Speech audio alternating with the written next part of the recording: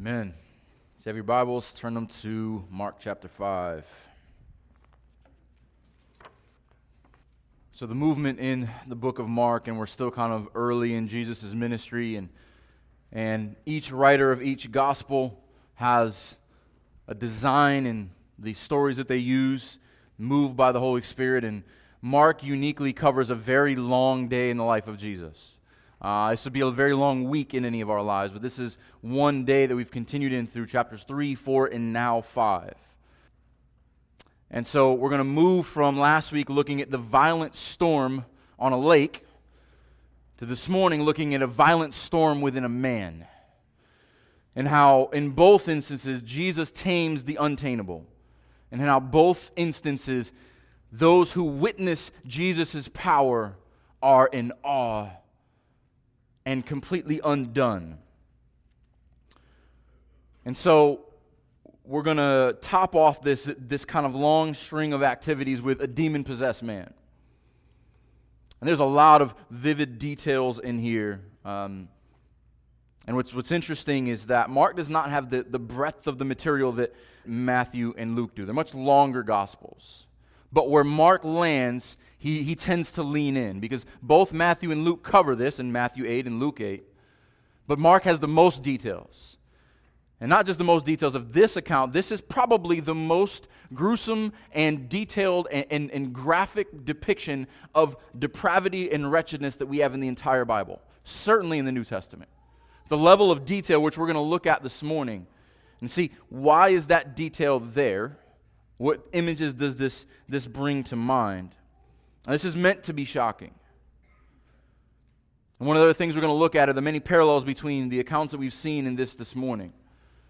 Because last week we saw Jesus' power over creation. But this man and these demons are also his creation. So his power over all things, whether the natural or the spiritual realm. And just like when God created, he took darkness and made it into light. The kingdom of God come to earth is bringing darkness to light, bringing calm out of chaos. Just like we see in Genesis 1, God created, first and foremost, there was nothing. Darkness, deep, formless and void, without order, without structure. God takes what is unorderly, what is dark and lifeless, and breathes life into it quite literally. And we see that as the kingdom come in the ministry of Jesus, that he is breathing life into those he touches. And then he begins the plan of recreation and confirms that the kingdom is here, and the kingdom is here in my ministry, and we're going to look at a lot of those things. And we get many of these kingdom interruptions where the wicked world is going on as it has, and Jesus steps on the scene, and now we see something eternal and powerful beyond what anyone could imagine. And the demonic world does not stand a chance. And so the details we're going to look at here, this is a perfect Halloween sermon. But all this stuff is real. And I want you to think about that. This is not just some disconnected man and some disconnected struggle, but this really points to the struggle that we have with our own fallenness and our own wretchedness. All of his afflictions are on the outside. But there is something far worse on the inside. And imagine if our insides could be peeled back and they could see the wickedness and the depravity within us. But thankfully, this man, when he meets Jesus, is never the same, and that is the same for anyone who Jesus restores and redeems. So this morning, we're going to look first at the person, dealing with his struggle, and we're going to look at the principalities that are within the person and that dichotomy there. Then we're going to look at the pigs and what they have to do with this whole thing. So if you have your Bibles, open to Mark chapter 5. Mark chapter 5, beginning in verse 1. They came to the other side of the sea, to the country of the Gerasenes. And when Jesus had stepped out of the boat, immediately there met him out of the tombs a man with an unclean spirit. He lived among the tombs, and no one could bind him anymore, not even with a chain. For he had often been bound with shackles and chains, but he wrenched the chains apart, and he broke the shackles in pieces. No one had strength to subdue him. Night and day among the tombs and on the mountains, he was always crying out and cutting himself with stones. And when he saw Jesus from afar, he ran and fell down before him. And crying out with a loud voice, he says, "What have you to do with me, Jesus, Son of the Most High God? I adjure you by God, do not torment me." For he was saying to him, "Come out of the man, you unclean spirit." And Jesus asked him, "What is your name?" And he replied, "My name is Legion, for we are many." And he begged him earnestly not to send them out of the country. Now a great herd of pigs was feeding there on the hillside, and they begged him, saying, "Send us to the pigs, let us enter them."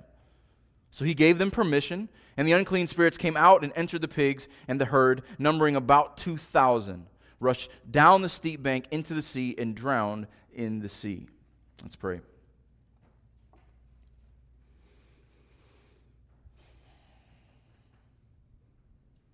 Our Lord and our God, you are most high God.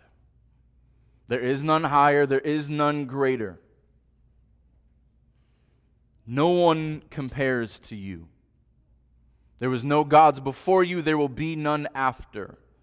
All the other so-called gods are false gods.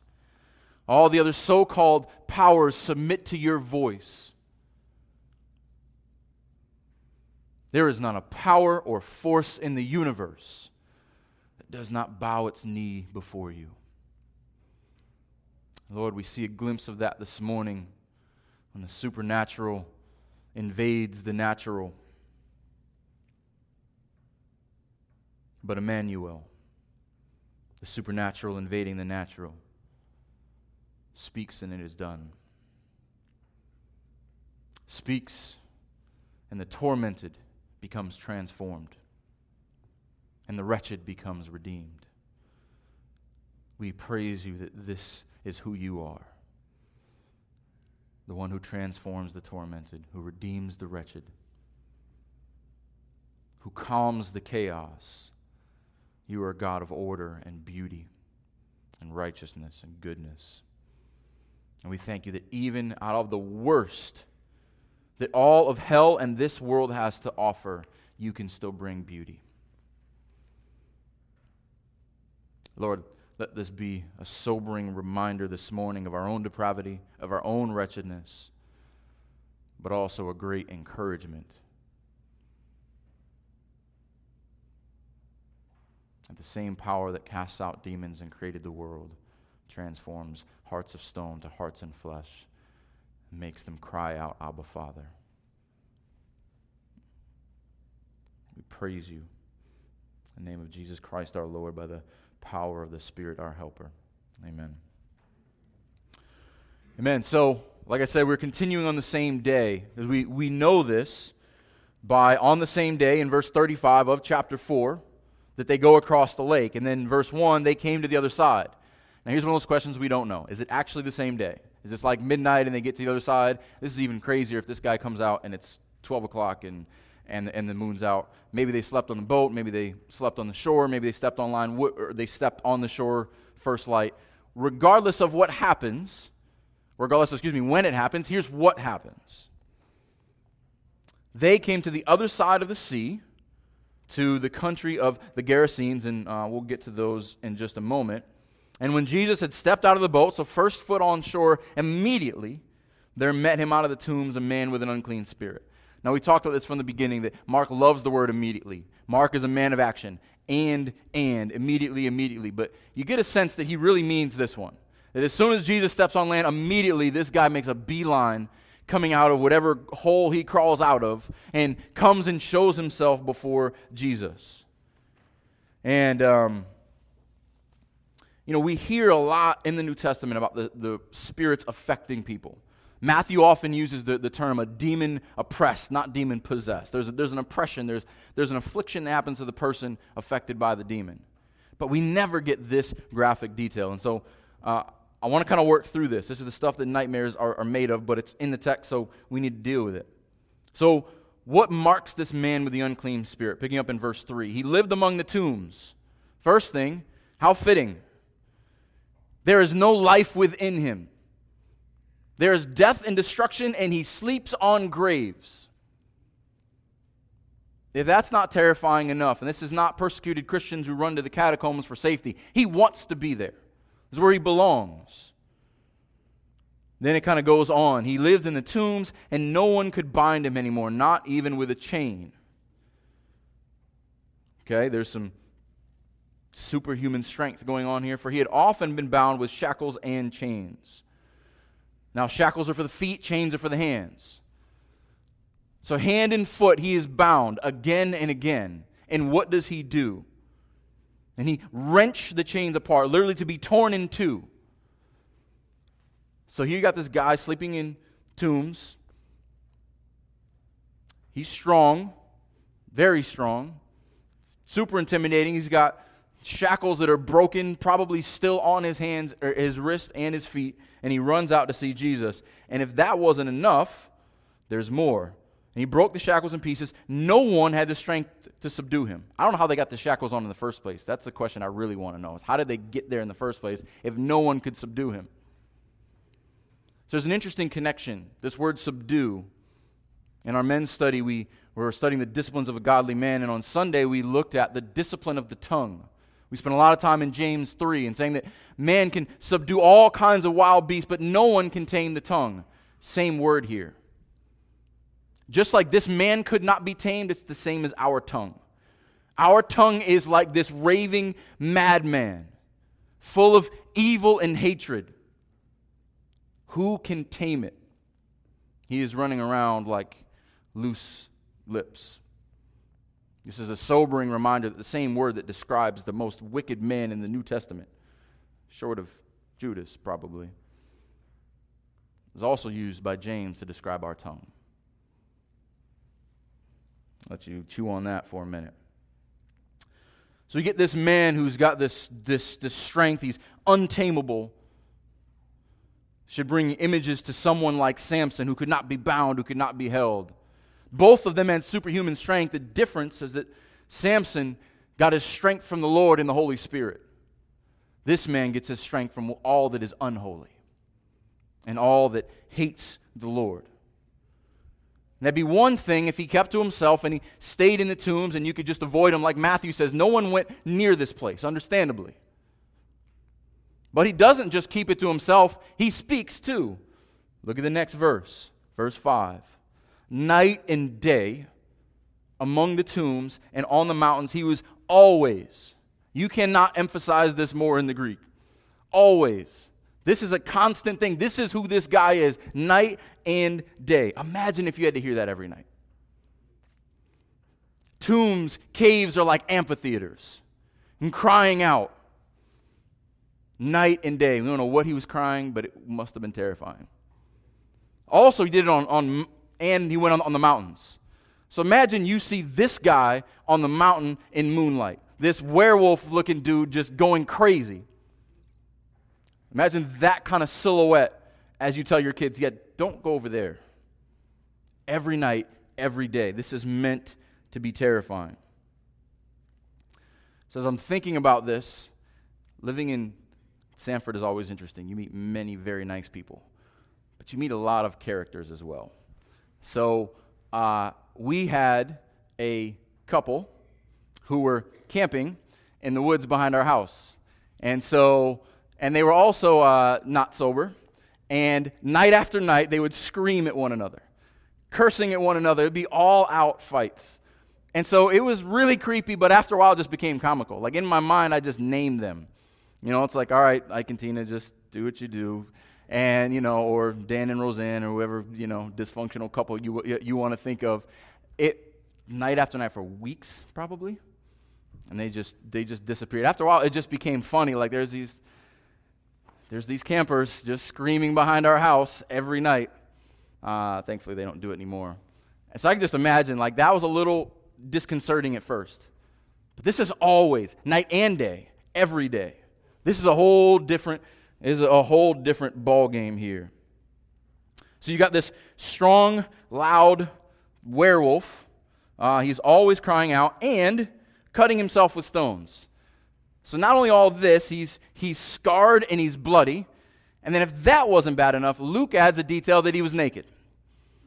So this just, you like complete the whole picture that this is the most, the Dos Equis says the most interesting man in the world. This is the most terrifying man in the world. Like, you could not add anything else to make this guy any worse. And I think Mark's doing that intentionally. And so with all of these details, is Mark including these? Is there some application to this? Is this just here to tell a really good story? And, hopefully we did a little of that, but there's some things we can learn from this. I think maybe there's at least a couple. All we have time for this morning. But thinking about it, as wretched as this man is, the full effects of Satan, as we'll see in a moment, legions of demons inside him.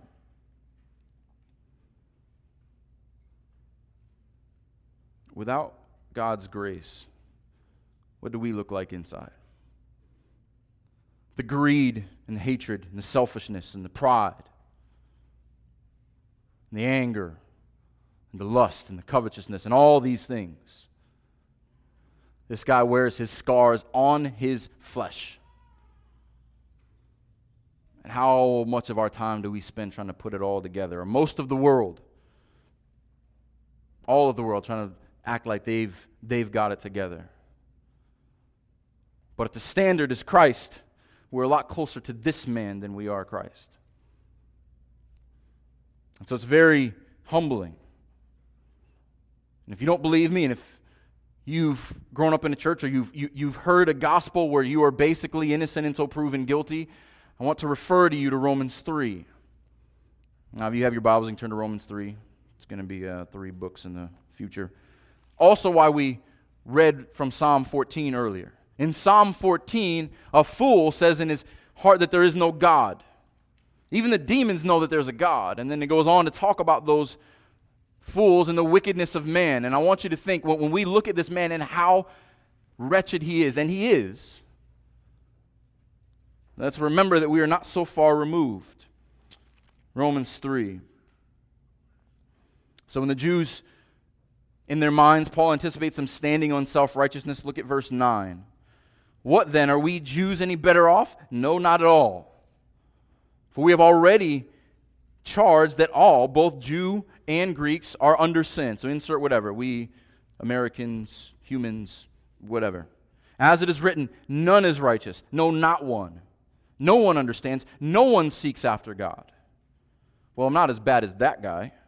All have turned aside. Together they have become worthless. No one does good, not even one. Their throat is an open grave. See the connection with the tongue there again? They use their tongues to deceive. The venom of asps is under their lips. Their mouth is full of curses and bitterness. Their feet are swift to shed blood. In their paths are ruin and misery. And the way of peace they have not known. There is no fear of God before their eyes. That is the picture of our humanity apart from Christ. It's not far off from the man we see this morning, the worst example in Scripture. But here's the beauty of this. Here's the good news of this. If Jesus can transform that guy, if his power is enough for all of his demons and all of his shortcomings, what do you think he can do for you? For me, if he can transform that guy, if the good news of the gospel is that Jesus came to die for sinners, take their sin upon himself and rise again that they might rise to new life, if he can take that guy's sin, don't you dare think he can't take yours. Don't you dare think your sin is too great. Don't you dare be so self-righteous think that God is not powerful enough for your own sin, for your own ugliness. Because I know you. You are ugly inside, as am I. But praise God that he sent his Son to go to the cross, and praise the Son that he sent the Spirit to seal us and redeem us and make us new. And every time we see someone who is tormented by sin and darkness and transformed, we should praise God that that is our God. That is our Savior. So I want all these details also to get you thinking about your own sin. Do I continue in my sin? Am I comfortable in it? If I just given up and said, yeah, this is who I am, I'm going to go sleep on the tombs. I'm going to cry out night and day in my own head. Or do I run to the shore like this man does? As soon as Jesus steps onto dry land, he gets out and he makes a beeline. Now, we don't know if it's the demons coming to pay homage or the man, maybe for the first time, taking control back of his own body and saying, this guy has answers. We're going to see that in just a moment. But I also want you to think, though, we often get lulled to sleep. And we think that because we walk around and we see people day to day, they have it all together. Well, they're really not that bad. I mean, they go to work and they pay their taxes and they smile and they tip well. And so they don't really need the gospel. Remember, they're much more closer to this man. They are no different than this man without the gospel. So we have to remember the desperate need that our world has for the good news of Jesus Christ, because without encountering him, they would join men just like him and will join men just like him for eternity. But one detail jumped out at me in this text, and this is not spoken of much in the church. I don't know if it's taboo or if it's just not known. Notice the detail of cutting himself with stones. This really struck me because there is another pandemic that affects the world right now. Roughly 2% of the population. The same, by the way, of those who've been affected by COVID. This man is certainly not the last person to struggle with internal pain that wants to manifest itself externally. And the numbers of those harming themselves from pain and the number of suicide is rising every year. And so I want us to just have a sober conversation for a minute. Because like this man, and many people we know, and I've seen this in my own family and in this congregation, many people struggle with torment inside, and they feel like the only way I can solve this, the only thing that's going to solve this pain is to cause more pain to my physical body. That is demonic. Those lies, there is no truth to them, but they are so prevalent in our culture. We tell people that they come from nothing and they go to nothing. Life is meaningless. You can do whatever you want. Those who would want to see their own blood, there is something inherent with them saying that blood will cleanse my sin. If I can see blood, if I can feel the pain of my own brokenness, maybe somehow I'll be healed. And I tell you that there's truth to that. But it is distorted. Because sinful blood can never cover sin. This is what's at the heart of the atonement. Two wrongs do not make a right. You cannot put sinful, wicked blood and try to cover more sin and wickedness. You need blood, but you need pure, spotless blood. What this man missed and what so many people, I see a lot of you nodding, many of you have people in your life who may struggle with this. The only solution is not to see their own blood, but to see the blood of Jesus Christ. That his blood is the answer. That he is the one who heals and restores and binds up the wounded. And so if you are in Christ and you struggle with this kind of pain and this kind of hurt and you have bottled this up, know that Jesus, like the rest of all our internal and external ills, he is the answer, but specifically his blood. His perfect, spotless blood that is the complete covering for our sins. And if you know someone who struggles with this, that is the only answer. All the therapy and well wishes in the world cannot stop the urge to find completion, to feel pain, to feel something different than what I feel inside. Point them to Jesus and his blood, the only sufficient covering for sin. I just felt like I had to take a step aside and mention this for a moment, because I've never heard anyone really talk about this in the church. Not to say that it doesn't happen. But this is largely ignored when I went to look up information on it. There are very few organizations and studies even committed to it. It's kind of like swept under the rug in a lot of places. The amazing thing about the gospel is that Jesus went to the cross to make bloody graves beautiful gardens. And his blood brings beauty and brings restoration. So as we think about this man, think about those things. And if there's something and if you are struggling with something like that, talk to people. Ask for prayer. Run to the Lord. Cry out as this man does. And we're going to see just that here in verse 6. And when he saw Jesus from afar, he ran and fell down from him. So again, imagine, this is the first thing you see coming off the boat. This crazy, naked, screaming guy who's rushing towards you. I don't know about you, but I'd be a little afraid, and I don't know if I'd want to get out of the boat. But he does what's unexpected. He comes and he falls down before him. Same word here for worship, prostrate. So this is a physical posture, not a spiritual posture. This is not worship at the moment. This is fear. This is awe. This is dropping to his face in front of Jesus.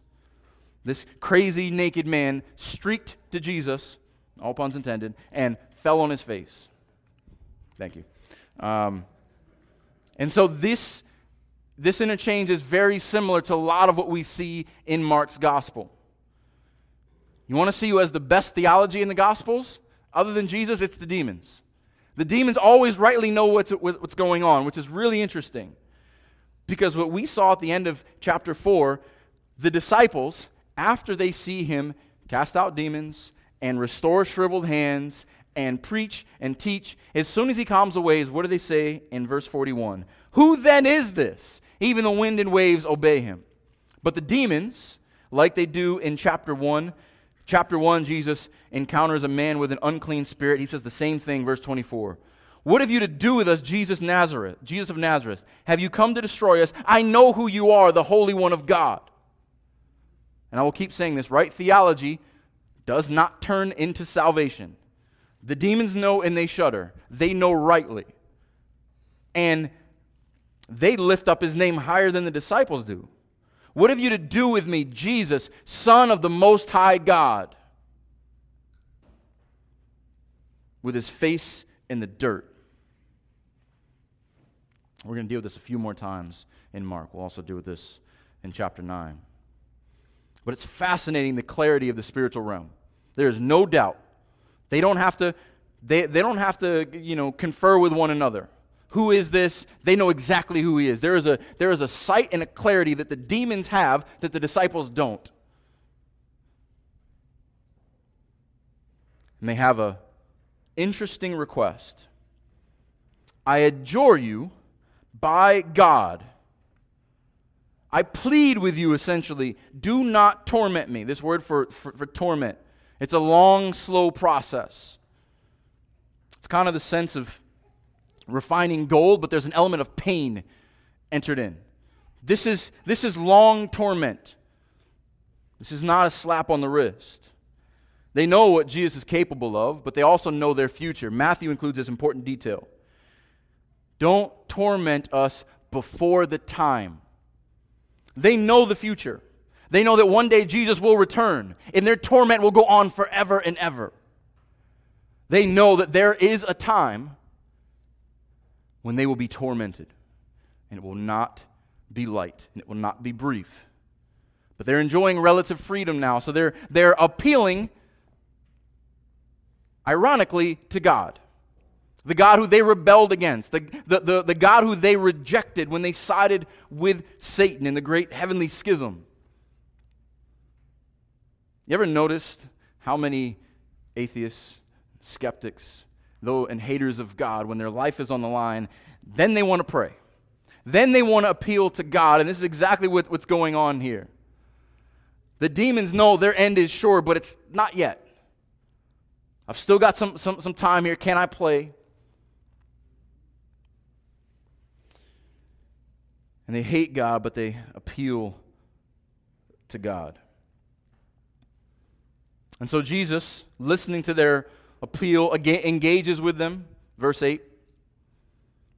For he was saying to him, come out of the man, you unclean spirit. And so Jesus has complete authority. Jesus is not shaken by this, just like the wind and the waves. Just like he was sleeping on the boat, he is not worried now. This is his creation. These demons, he created them too. So he doesn't, he's not worried, but we take it for granted that every time Jesus speaks, it is so. Come out of the man. Peace, be still. When he speaks, things are created. Darkness comes to light. Order comes to chaos. So this is a stark contrast because in those days, and we have manuscripts, the histories of Egypt and Rome and ancient Greece. And they had these magicians too because pagans also hated demons. They would have laundry lists of spells and concoctions, and they would battle for hours trying to cast out demons. And it was such an involved process, and Jesus just says, come out. This is amazing, the power that he has in his voice. Jesus is not like those exorcist movies and those sweating priests that are mumbling again and again and again and again. He stands calmly, boldly, directly speaks, and they listen. So there's an implication here. What happens when Jesus tells them to come out? So I want you to turn to Luke 11. This is a parallel account of what we looked at in chapter 3, where the Pharisees accuse him of casting out demons by the prince of demons. But Jesus kind of peels back the kingdom nature of what's going on here and the spiritual reality of what's happening behind the scenes. What exactly is happening? What exactly is Jesus declaring when he casts out a demon? Luke chapter 11, verse 14. Now he was casting out a demon that was mute. When the demon had gone out, the man spoke, and the people marveled. But some of them said, he casts out demons by Beelzebul, the prince of demons. While others, to test him, kept seeking for him a sign from heaven. But he, knowing their thoughts, said to them, every kingdom divided against itself is laid to waste, and a divided household falls. And if Satan also is divided against himself, how will his kingdom stand? For you say that I cast out demons by Beelzebul. And if I cast out demons by Beelzebul, by whom do your sons cast them out? By the way, Jews tried to do the same thing as the pagans. Therefore, they will be your judges. But, big but here, but if it is by the finger of God that I cast out demons, then the kingdom of God has come upon you. What is Jesus saying here? You need to see that you need to decide right now, am I from God or if I'm from the enemy? If I'm from God, this man's entire life of torment is leading up to show you that the kingdom of God is upon you.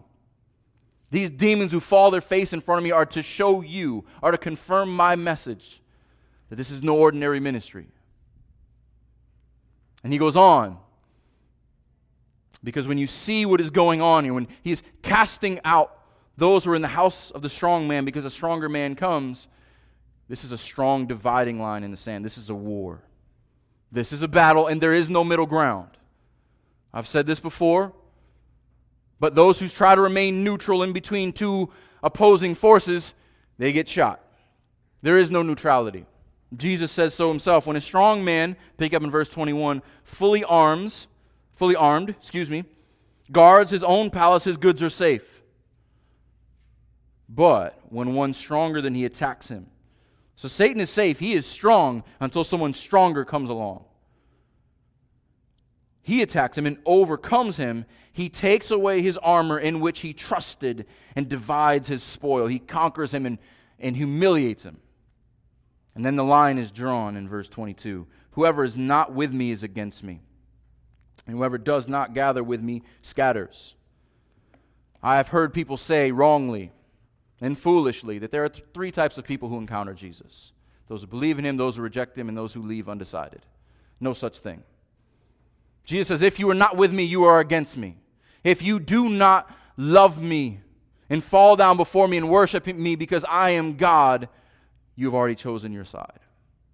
And this is what he is doing. My kingdom is come, and if you are in my kingdom, you will not blaspheme the Holy Spirit and attribute it to the work of Satan. This must be so clear. And so then Jesus engages with this unclean spirit to show the battle nature of what's going on here. Look at the spirit's name, this collective name. Jesus says in verse 9, "What is your name?" He replied, "My name is Legion, for we are many." This is the perfect definition of schizophrenia. My name is Legion, for we are many. This guy is one and many at the same time. And there's this interesting interplay here because sometimes it is he, sometimes it is they. Jesus is truly speaking to a man, yet they have control of his body. And the word for legion, the numbers are kind of mixed, but it's somewhere around 6,000 Roman soldiers. It is the largest group of soldiers that would come together for a specific purpose. There are many. So this is quantitative.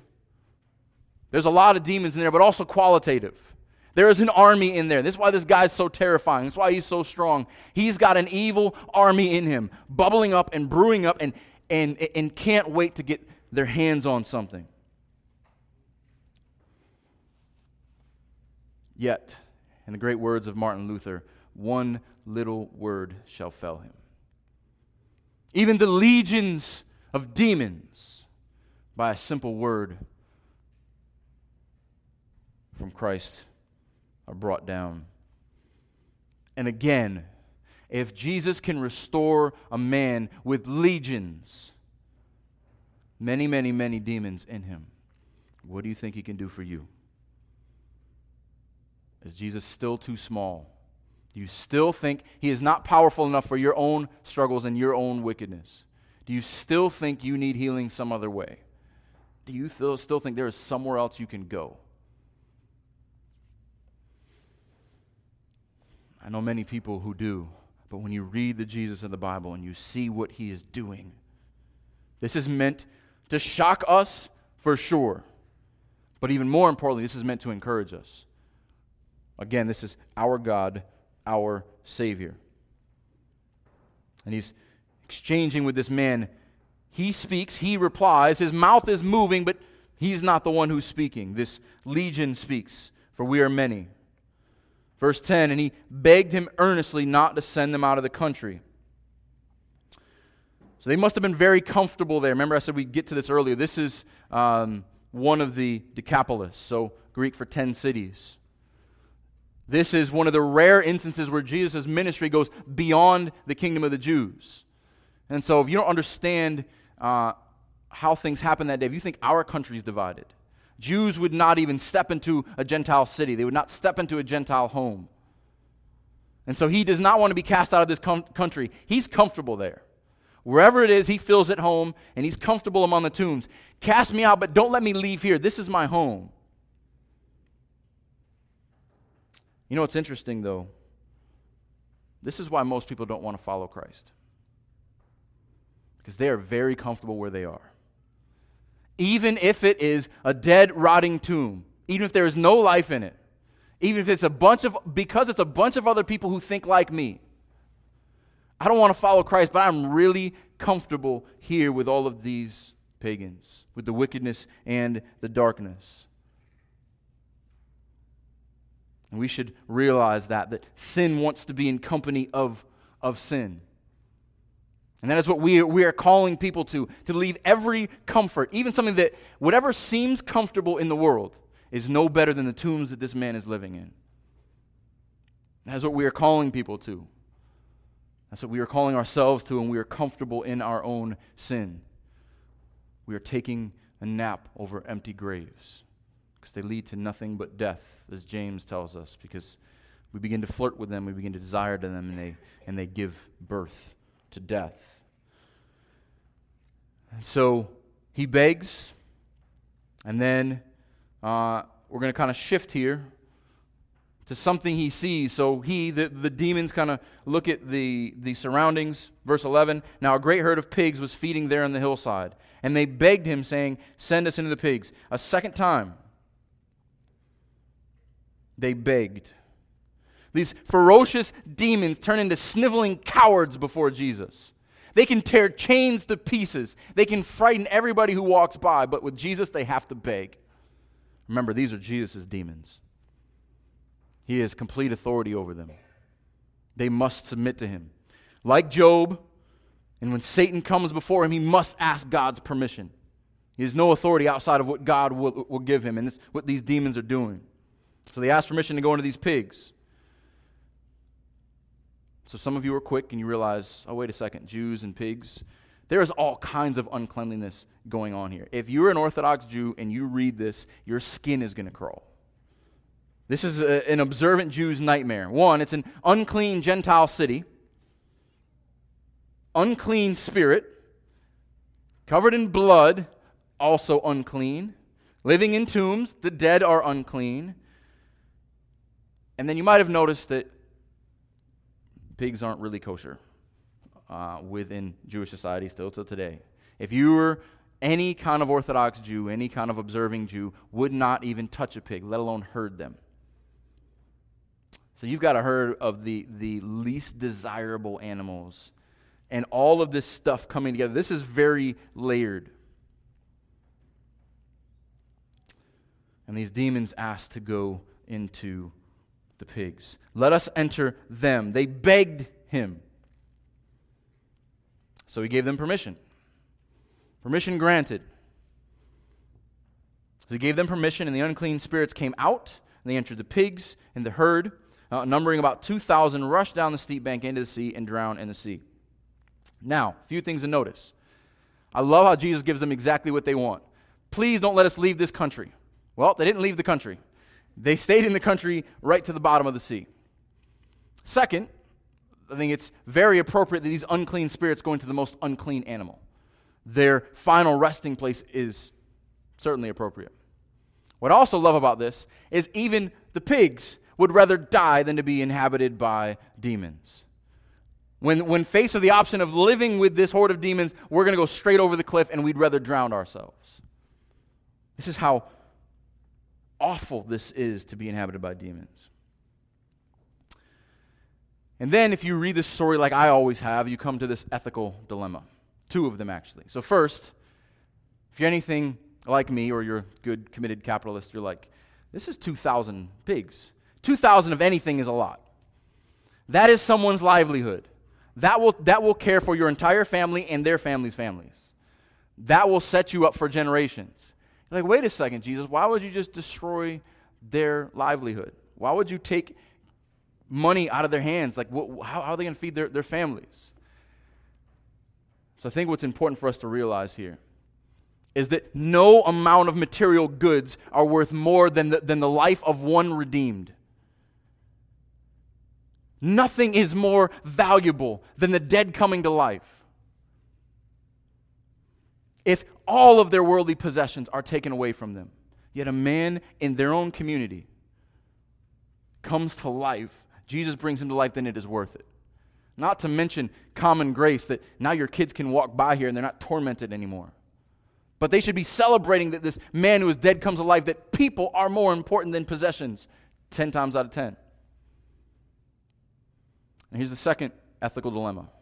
If you're different than me, and you're like, oh, the poor little pigs, there's also a lesson in that. The image of God in man is higher and greater than any other created being. And this really challenges those who want to remove the Imago Dei, who want to say that man is the pinnacle of God's creation. Unfortunately, Jesus had to kill all those pigs and they didn't get any bacon. But again, the most important point is that someone is redeemed. This man who has been tormented his whole life is now whole. Christ's saving grace is of the greatest importance, and it overshadows everything. And what I love about this is it shows he will spare no expense. I will give up anything for you. And I want to close on this text in Isaiah 43. One of my favorite passages for encouragement for the afflicted believer.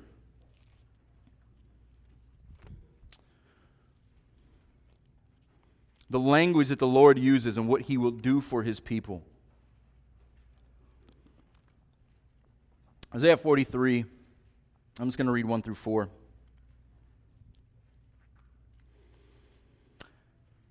But now thus says the Lord, He who created you, O Jacob, He who formed you, O Israel. Fear not, for I have redeemed you. One of the most beautiful messages you will ever hear. The most beautiful message you'll ever hear. Your God, your Creator, is also your Redeemer. Fear not, for I have redeemed you. I have called you by name. You are mine. When you pass through the waters, I will be with you, and through the rivers, they shall not overwhelm you. The amazing thing is that these demons possess this man's body, but not his soul. When you walk through the fire, you shall not be burned, and the flame shall not consume you. Not ultimately, at least. This man was burned and hurt, but he was preserved. For I am the Lord your God, the Holy One of Israel, your Savior. What is he willing to do for his people? I gave Egypt as your ransom. I cared so much for you, Israel, I gave an entire nation for you.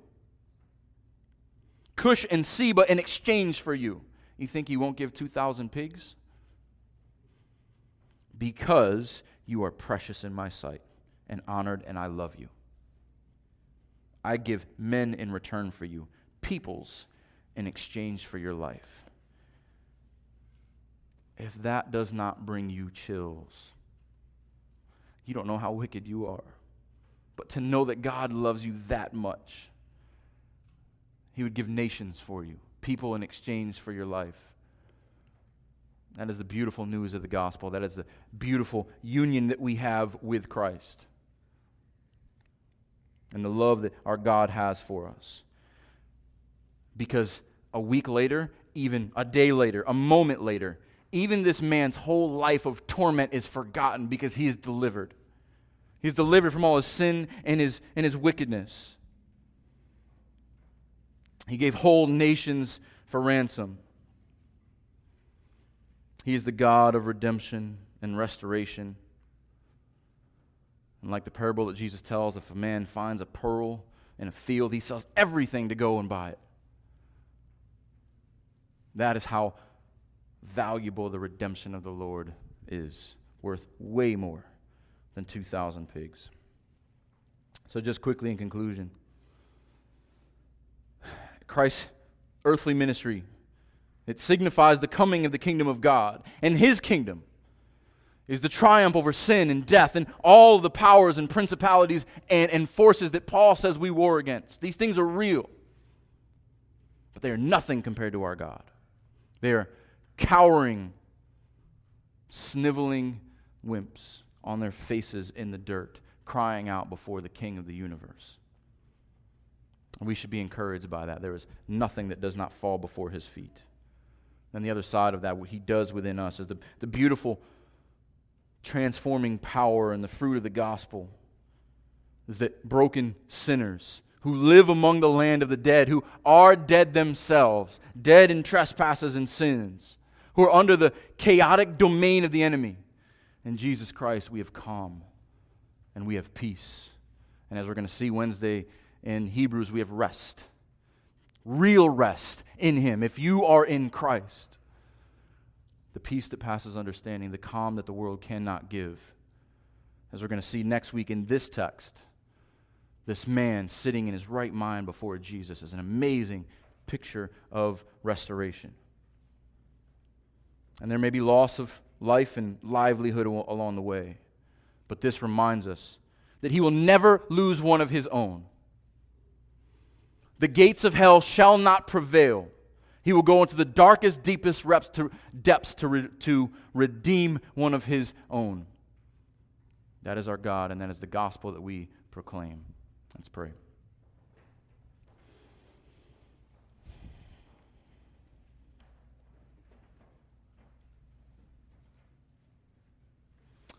Lord, we praise You for this beautiful reminder of deliverance from evil, redemption from death,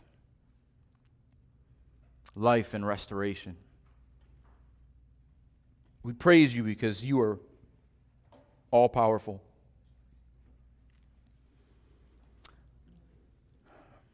There is no dandelion or demon that does not submit to You. Lord, let your people take rest in that. Let us find encouragement in the beautiful news of the gospel that Jesus saves sinners, takes us from our darkness and our chaos, and directs us to sit at his feet and learn and listen in peace and calm. Lord, let this just be an encouragement to your body.